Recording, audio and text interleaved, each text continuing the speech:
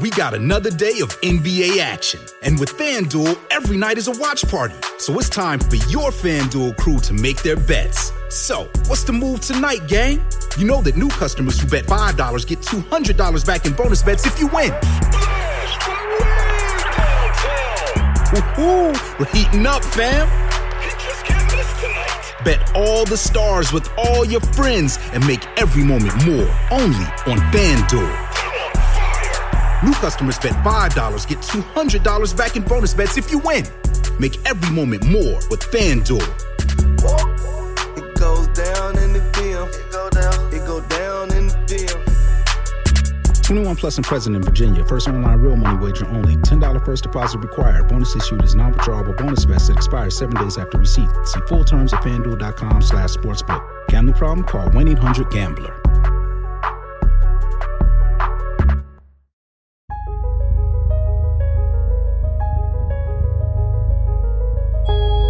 Some crimes are so heartbreaking or shocking that they earn the label Crime of the Century. But the stories that made headlines in decades past aren't necessarily remembered today. I'm Amber Hunt, a journalist and author, and in each episode of this show, I'll examine a case that's maybe lesser known today, but was huge when it happened. This is Crimes of the Centuries.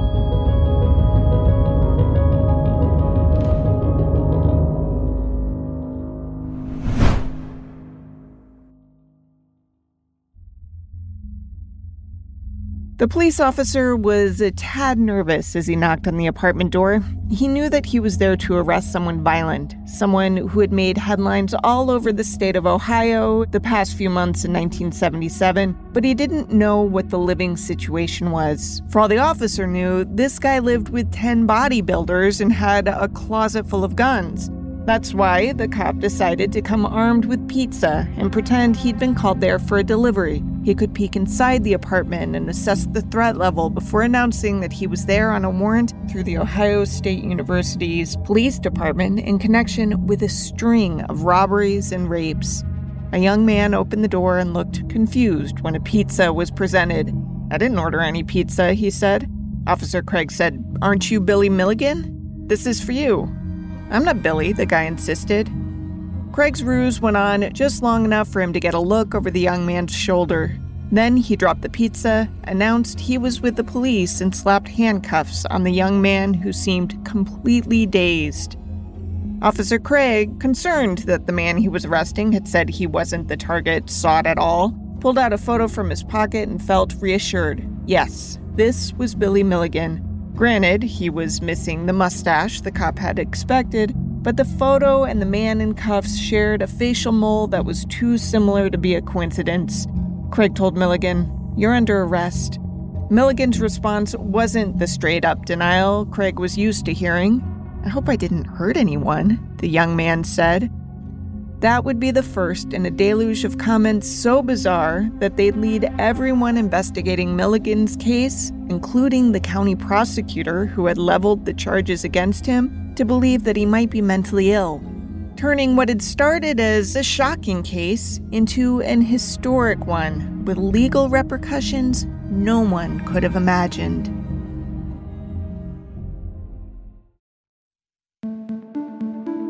If you listen to the Hillside Stranglers two-parter we just did on Crimes of the Centuries, you know that this case is related in a weird way to that one. Chronologically, this one came first, and I debated reshuffling things and releasing this episode before the Hillside ones, especially because the Hillside cases are higher profile to boot.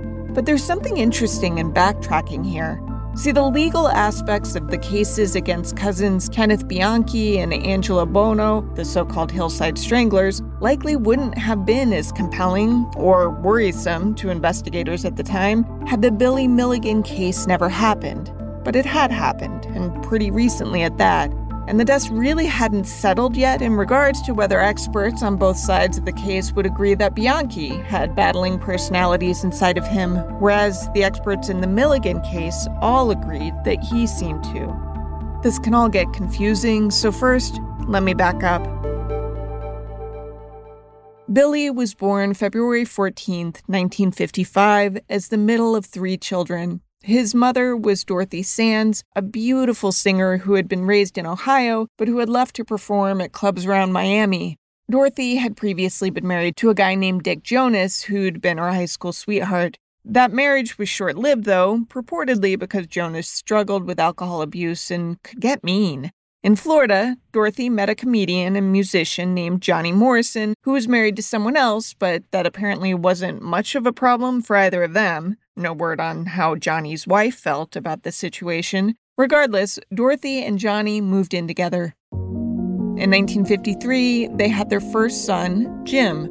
Billy came 2 years later, followed by daughter Kathy Jo the following year. Now, Billy's life had started a little rough straight away. Month old, and he stopped breathing, so they rushed him to the hospital. This is Kathy Jo, Billy's sister, speaking in a Netflix documentary. Turned out that he had a growth in his throat. When she handed him to the intern said, I'm sorry, he's already dead. That was not what Mom Dorothy was willing to hear. And she screamed at the intern, "No, he's not. You have to do something." And so they took him back, and somehow he was revived. Nurses and doctors, after his first birthday, sent him a card saying, you gave everybody quite a scare. Kathy Jo learned of this when she was far older, of course. She was born New Year's Eve of 1956. Of her 2 brothers, she was closest with Billy growing up, largely because they were less than a year apart in age. It wasn't an easy childhood for any of them. While Jim and Kathy Jo never had the health scare Billy had in his infancy, they still struggled because... My father did have trouble with depression. I hesitate to use schizophrenia because that was just such the popular term of the time. She's right about that. It seemed everyone and their brother was diagnosed schizophrenic in the 50s, so it's tough to know in hindsight if that legitimately was a fair diagnosis for Johnny. Either way, no one questions that he was unstable. Kathy Jo and Billy's brother, Jim, said, his demons were, I think, his gambling habit, his drinking, the drugs. He was also incredibly jealous of Dorothy. If she talked to other men, which was not an unusual thing for a lounge club singing lady to do, after all, he would fly into rages. Never mind that he himself was literally married to someone else. Give me a second while I unroll my eyes. My earliest memory of any trouble was I walked in, I heard some noises in the bedroom. And my father was, I don't know if he was using his fist, but he was certainly hitting my mother. I didn't know it was my mother until she sat up and she said, "Jimbo, everything's okay. Mom's okay. Go ahead and leave." It sounds like this must have been a turning point for Dorothy because it wasn't long after that. My mother decided that he could no longer stay at the house because she felt that he was dangerous to us, and she asked him to leave. Johnny attempted to take his life with sleeping pills, which Billy reportedly was home to witness. Johnny was saved and spent some time in a psychiatric hospital. It wasn't long after his release that he set out again to kill himself. This time, no one intervened in time to stop him. In a lengthy suicide note, he placed blame squarely on Dorothy's shoulders. Dorothy tried to shield her kids from what their father had done for fear they would blame themselves. She said that their dad had died of a cerebral hemorrhage, is what she told us when we were younger, and I didn't really know what that meant, but that was how it was left with us as children. Raising 3 children alone in Miami would be daunting for a single parent today, but for an unmarried woman in the 1960s, the thought was downright terrifying. Dorothy decided to move back to Amanda, Ohio, the little village in Fairfield County where she had grown up. She reconnected with Dick Jonas, her high school sweetheart turned ex-husband. Things at first seemed okay. The kids made friends in the small town and had each other as well. Billy and I played together a lot. There's an age of almost 5 years between Jim and I, so he probably had less patience for me, but Billy and I played together often. We laughed, we played, we had a great time. Reuniting with Dick Jonas wasn't a terribly shocking idea, certainly not for the era. As Kathy Jo said, she couldn't manage financially by herself. She needed a man in her life. At least she thought she did. But even she had to admit that Dick Jonas wasn't the type of man she needed. He was a foul-mouthed truck driver, which maybe on its own wouldn't have been problematic, but he drank and he hit. And the marriage went south pretty quickly. Dorothy and Dick broke up a second time, after which Dorothy got a job with the DuPont plant in nearby Circleville, Ohio, which was about 12 miles west of Amanda. She also returned to singing. And so she would come up here to Columbus at the Clock Restaurant and other nightclubs up here. And that's where she met a man named Chalmer Milligan, a single dad to a daughter named Chala, almost exactly Billy's age. Chalmer seemed nice and interesting and charming, and he and Dorothy decided to merge families. They'd not only get married, but they would also adopt each other's kids. So Dorothy adopted Chala, Chalmer adopted Jim, Bill, and Kathy Jo, and together, the six became the Milligan family. To outsiders, this all seemed like a step toward stability for the whole crew. But in reality, it was the beginning of Billy's descent into madness.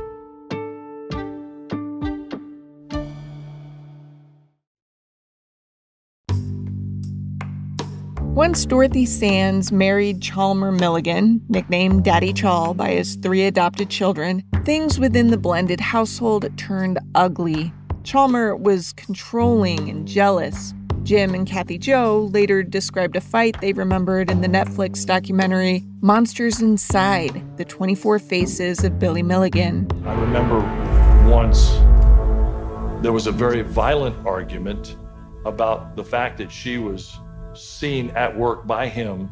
She was talking to a black man. And he's screaming and he gets on top of her and he's banging her head on the tile. And we're standing in the hallway and he looks over and he screams at us to go to the bedrooms. Kathy said she remembered looking at Billy, who at this point was young, still in elementary school. Kathy remembered that her brother was physically there, but he seemed vacant. He was hunched, she said, and emitting a strange vibrating noise from his mouth. And he was buzzing. I called it buzzing. He's and he had this little character he called himself Little B. But everything's going to be all right. Don't worry about it. It's going to be all right. It's going to be all right, she would say. And I was like, okay. I was 7.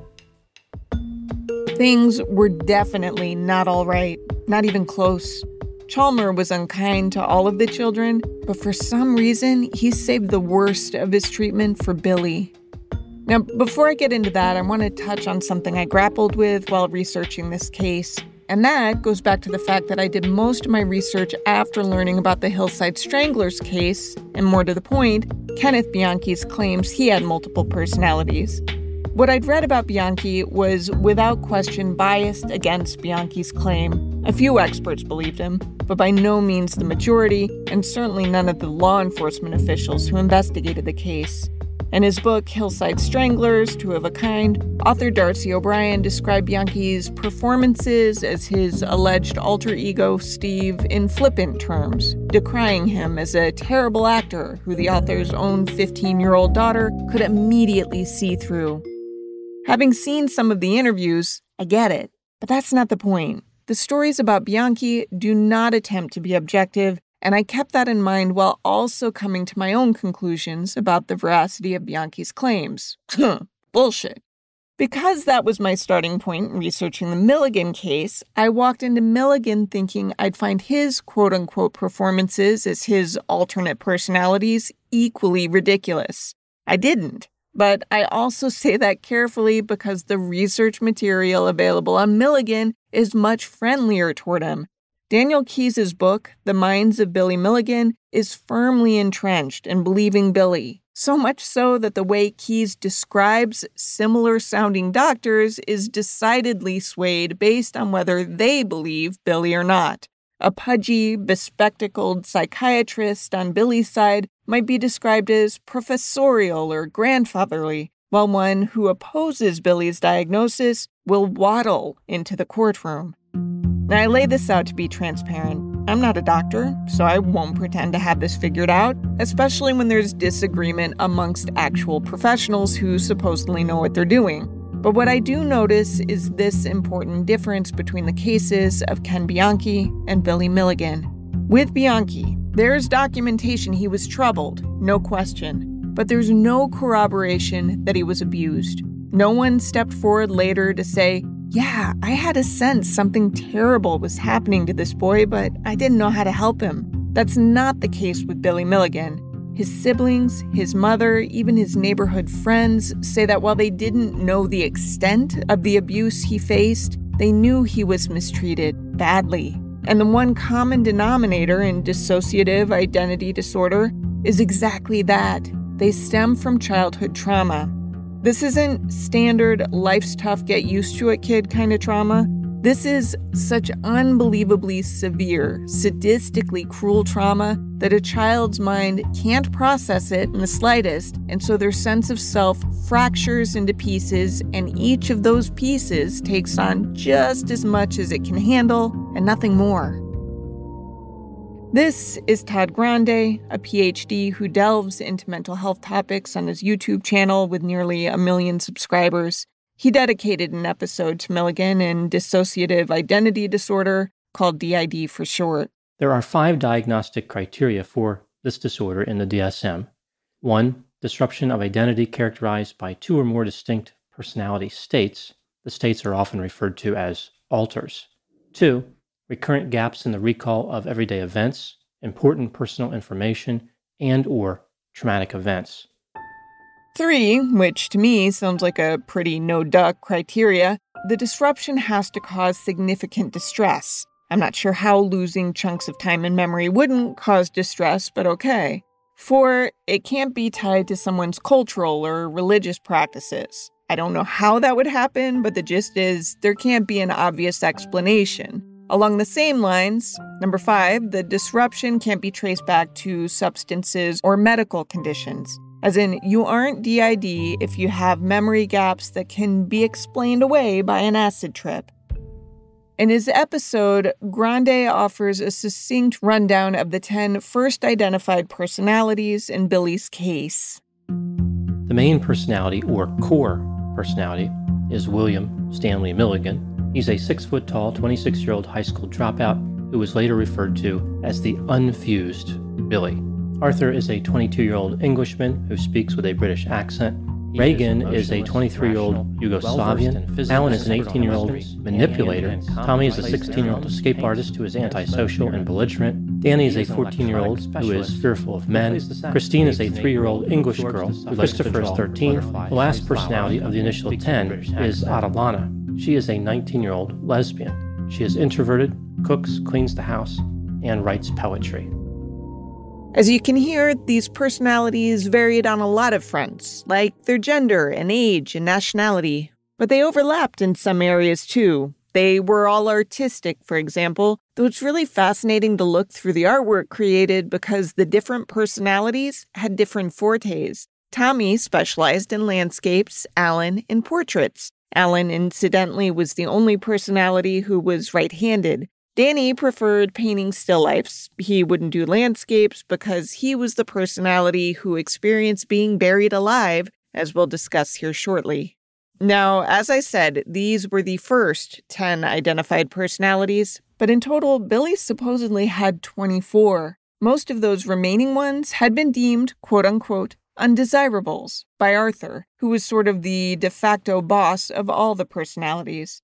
Arthur, who is basically the smarty pants of the group, had figured out what was happening to himself, and by extension to Billy, when he noticed that he'd be missing chunks of time from his memory. Arthur heard other voices and began to keep track of who else was sharing Billy's body. He described their turns in the forefront as on the spot. That was the term. He would say that whoever it was that was talking to me was, quotes, on the spot. That was George Harding, a psychiatrist who helped treat Milligan when he was still a teenager. Because the different personalities were different ages, some as young as 3 years old, Arthur used the spotlight analogy to help them all understand what was happening. Arthur had a sense of self-preservation. So when one of the personalities behaved in a way on the spot that could hurt Billy or jeopardize the others, Arthur would banish them. He'd label them undesirable and take away their spotlight privileges. He couldn't outright destroy or kill them, but he could keep them buried, more or less, deeper in Billy's psyche. And before I get back to the undesirables, a quick rundown on Billy's criminal development. In his teens, Billy could be infuriating to deal with because his behavior would be so unpredictable.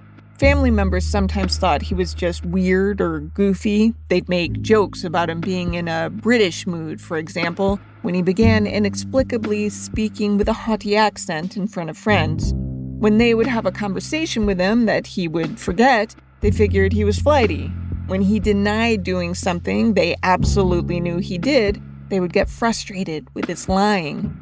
Some of the so-called undesirables caused problems. They sold drugs, they robbed gay men hooking up at rest stops, easy victims, according to that alter, because not only were those men vulnerable, but they weren't likely to report the crimes to police because most weren't keen in the 1970s to let the world know they were having anonymous gay sex in public restrooms.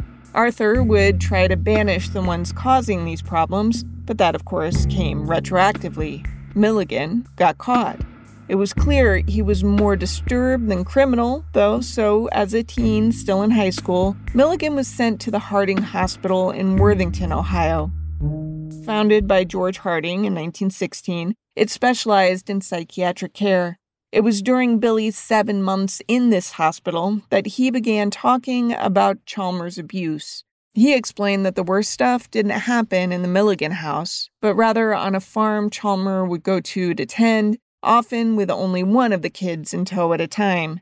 Billy's brother Jim again. Chalmers' father owned a farm in Bremen, Ohio, 88 acres. I think it became a place where Chalmers could reprimand, punish, and discipline us more than he could probably around the house. At Harding, Billy began describing awful abuse. Chalmers would tie him to a tractor, would physically beat him, would promise to bury him on the farm and tell Billy's mother, Dorothy, not just that Billy had run away, but that he'd done it because he hated her. Billy also described Chalmers raping him.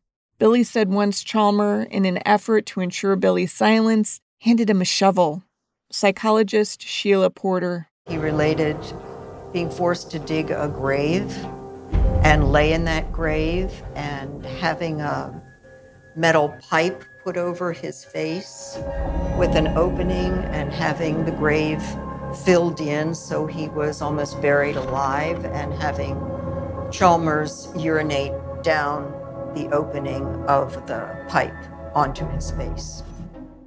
Billy wasn't diagnosed with dissociative identity disorder at Harding in the early 1970s, but his doctors believed his stories of abuse, and when subsequent doctors applied the DID label, those original doctors didn't argue. It made sense in hindsight, but they'd never treated a dissociative case, and it simply hadn't occurred to them. Billy instead was treated for schizophrenia, psychosis, and histrionic personality disorder. By the way, it's worth noting that Chalmers vehemently denied all of these allegations and was never charged with a thing. He died in 1988 at the age of 61.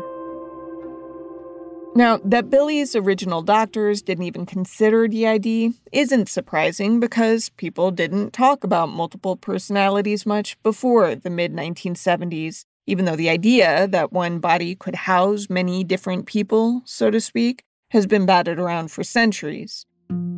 The first documented case was in the early 1800s when a woman named Mary Reynolds was described as having fits of hysteria. According to one case study I found via PubMed, quote, during the attacks, Miss Reynolds might sleep 18 hours a day and then awaken with large discrepancies in her memory, penmanship, and disposition, end quote. To be clear, though, Mary Reynolds likely wasn't the first case of the condition. It's just the first one documented.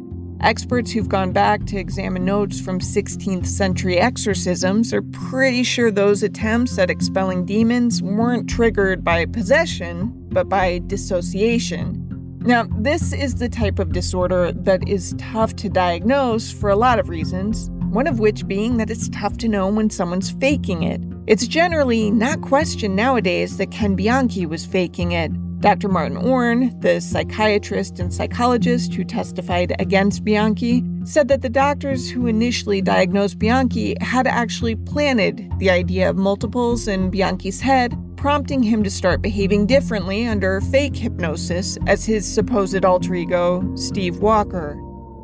Bianchi's performance was enhanced by his viewing of the TV movie Sybil starring Sally Field. Orn interviewed Bianchi with a sort of aw shucks Columbo attitude, but he was actually shrewdly testing him while sounding like he believed Bianchi's diagnosis. He casually said something like, "You're an interesting case because you only have 2 personalities. Most cases have at least 3. And wouldn't you know it, Bianchi soon after introduced a 3rd personality, a young boy." That's one of the reasons Dr. Orn thought he was faking. Milligan, meanwhile, wasn't so suggestible. The British character Arthur had predated his hospital stay, so had the martial arts expert with the Slovak accent. When Billy would be around young kids, he'd suddenly begin acting like he was one of them. It had been this way for years.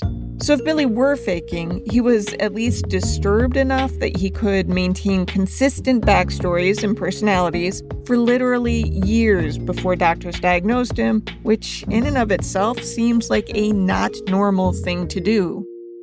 So you might be thinking, okay, I get the mental health stuff, but where's the crime?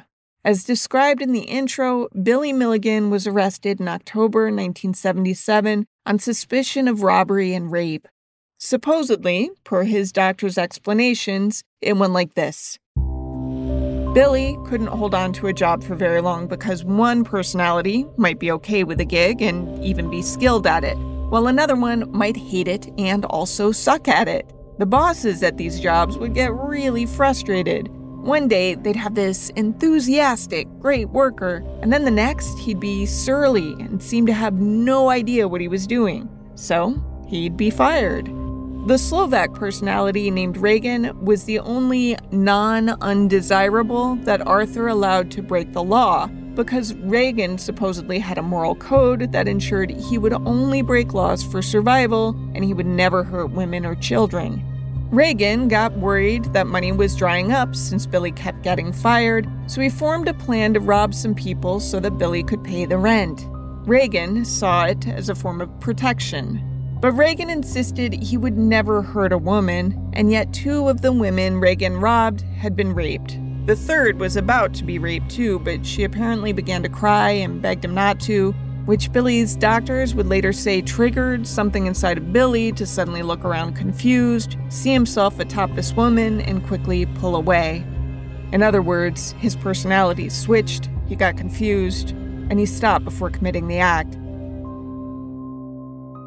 Now, the explanation for the rapes, which Reagan adamantly denied even being capable of, much less guilty of, was that his time in the spotlight had been hijacked by another personality who had so far not been problematic, the lesbian named Adeline. Adeline was supposedly lonely and had cultivated the ability to wish herself onto the spot.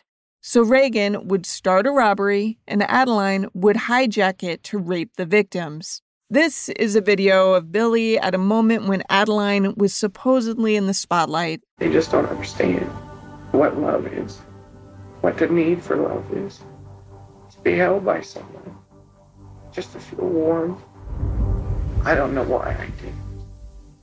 I was just so lonely. I ruined their lives. I ruined the boys' lives.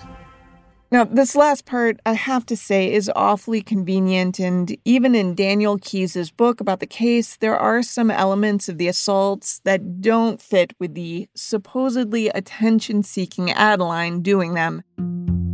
When one of the victims has a physical reaction to the assault, a sort of involuntary muscle spasm that basically ensures Billy can't finish the act, he yells that it's just his luck to pick someone who can't do it. That doesn't sound like Adeline just wanting warmth. I think it maybe struck someone as a better story to assign the horrific assaults upon women to a supposedly lonely, supposedly female altar. Regardless, whoever committed the crime was in Billy's body and was pretty easily identified by his victims. And inside of Billy's apartment, police found evidence clearly tying him to the crimes. Documents belonging to the rape victims, for example, even bank receipts. They also found his fingerprints. Once Milligan was arrested, prosecutors were ready for a slam dunk case. But then Billy's court-appointed attorneys stepped in, and each time they interviewed their client, they felt like they were talking to a different person. They would eventually reach out to experts who'd examine Billy and say, hey, you feel like you're talking to different people? Because you are. This led to Billy's DID diagnosis, after which he was treated for months before even prosecutors accepted that he was unstable enough that he probably belonged in a hospital rather than a prison. Mental experts say 23-year-old William Milligan has possessed 10 different and conflicting personalities for most of his life. Since Milligan waived his right to a jury trial, statements by psychiatrists were presented to Judge J. Flowers. Today, Milligan went on trial for rape, kidnap, and aggravated assault. William Milligan had been charged with rape, kidnapping, and robbery. Today, he was found not guilty for reasons of insanity. Billy was released to the care of a Dr. David Call of a mental institution in Athens, Ohio. Dr. Call consulted with Dr. Cornelia Wilbur, the psychiatrist in the infamous Sybil case. The goal would be to merge the many personalities into one unified Billy. Dr. Call speaking at the time. I don't want to convince anyone that doesn't believe it exists. I don't see that as a task. I can't deal with someone who knows nothing about this disorder, who tells me I don't believe it. This is tricky, by the way, because on one hand, you would think it'd be wise to approach with skepticism, someone apparently presenting with DID. But the prevailing belief among doctors who believed in the condition was that if you didn't embrace the many personalities, you had no hope of uniting them. So it's a situation in which confirmation bias is almost a necessity for treatment. Anyway, if Billy's doctors are to be believed, he was making progress, so much so that he was granted the same privileges as others who'd earned them in the institution. Namely, that meant within a year of starting treatment, Billy began first with supervised furloughs away from the hospital, and later with unsupervised furloughs. Once this news reached the general public, the reaction was mixed, and not in a subdued sort of way. The response was vociferous. Some people felt sorry for Billy and felt he should be given the opportunity to recover from whatever ailment his doctors believed he had. But others thought it was bullshit, thought he was faking the disorder, the doctors were getting too sentimental and forgiving, and in some cases, even greedy.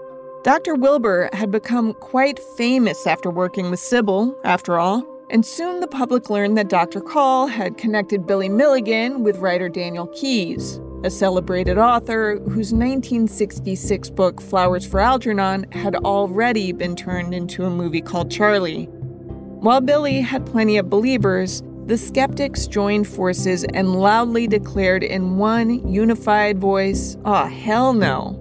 Milligan, they said, needed to be behind bars.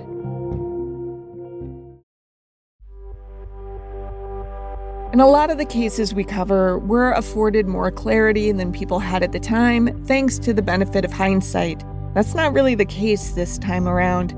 Billy's DID diagnosis is about as controversial now as it was back then. Todd Grande, whose voice you heard earlier, thinks DID isn't really its own unique thing. Did Billy Milligan have DID?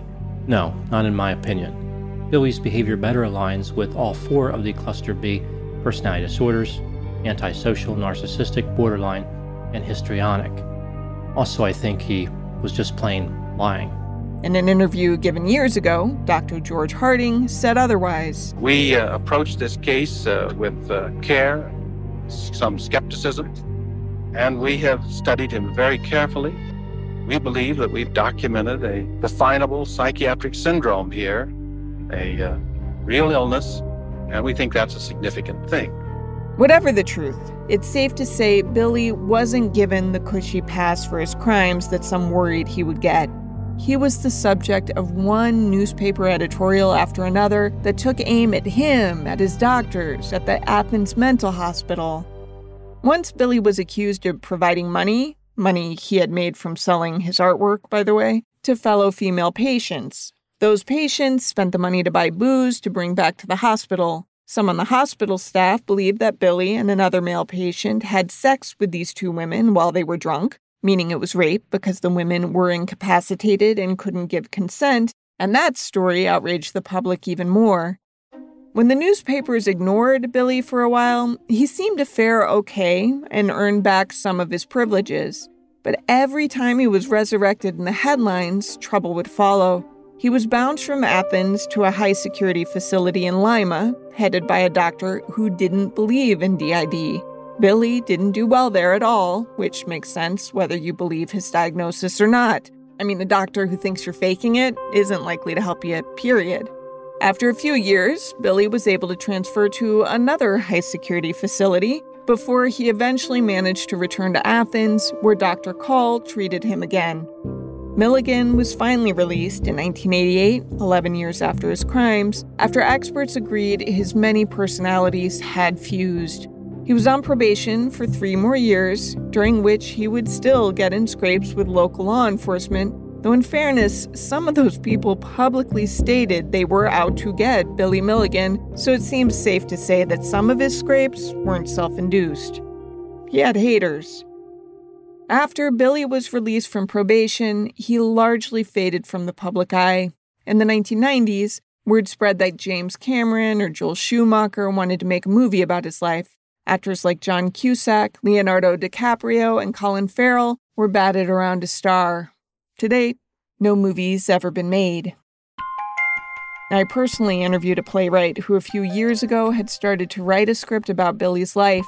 He said he tried to get rights to Keyes' book, but couldn't secure them. There are ways around that, like by using multiple sources, as I do with this podcast, but even then, the playwright said the project ultimately stalled.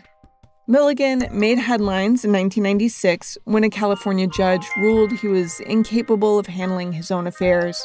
Around that time, too, Ohio took him to court to recover some of his treatment costs. He'd apparently racked up nearly $500,000 in bills. Ohio was awarded $120,000 from book royalties from the minds of Billy Milligan. At some point, Milligan returned to Ohio. We know this because even though he stayed out of the limelight the last decades of his life, he died of cancer while a patient at a nursing home in Columbus, Ohio, on December 12, 2014. He was 59 years old.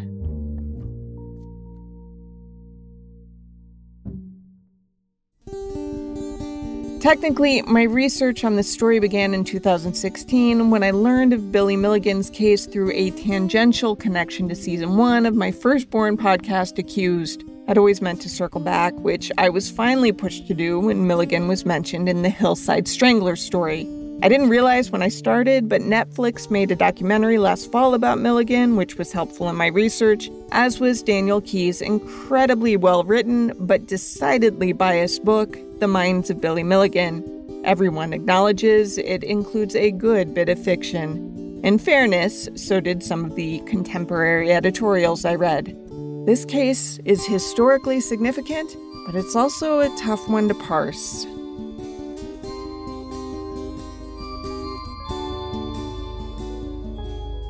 Crimes of the Centuries is a production of the Obsessed Network. To learn more about its shows, go to obsessednetwork.com. This case was researched and written by me, Amber Hunt, and produced by Garrett Tiedemann. Steve Tipton edited the script. Original music is by Bruce Hunt and Andrew Higley. Other music comes from Blue Dot Sessions and Universal Music Productions. If you like us, help us out by rating and reviewing us on Apple Podcasts. For more information or to recommend a case, go to centuriespod.com. On Instagram and Twitter, we're @centuriespod, and check out our Crimes of the Centuries podcast Facebook page.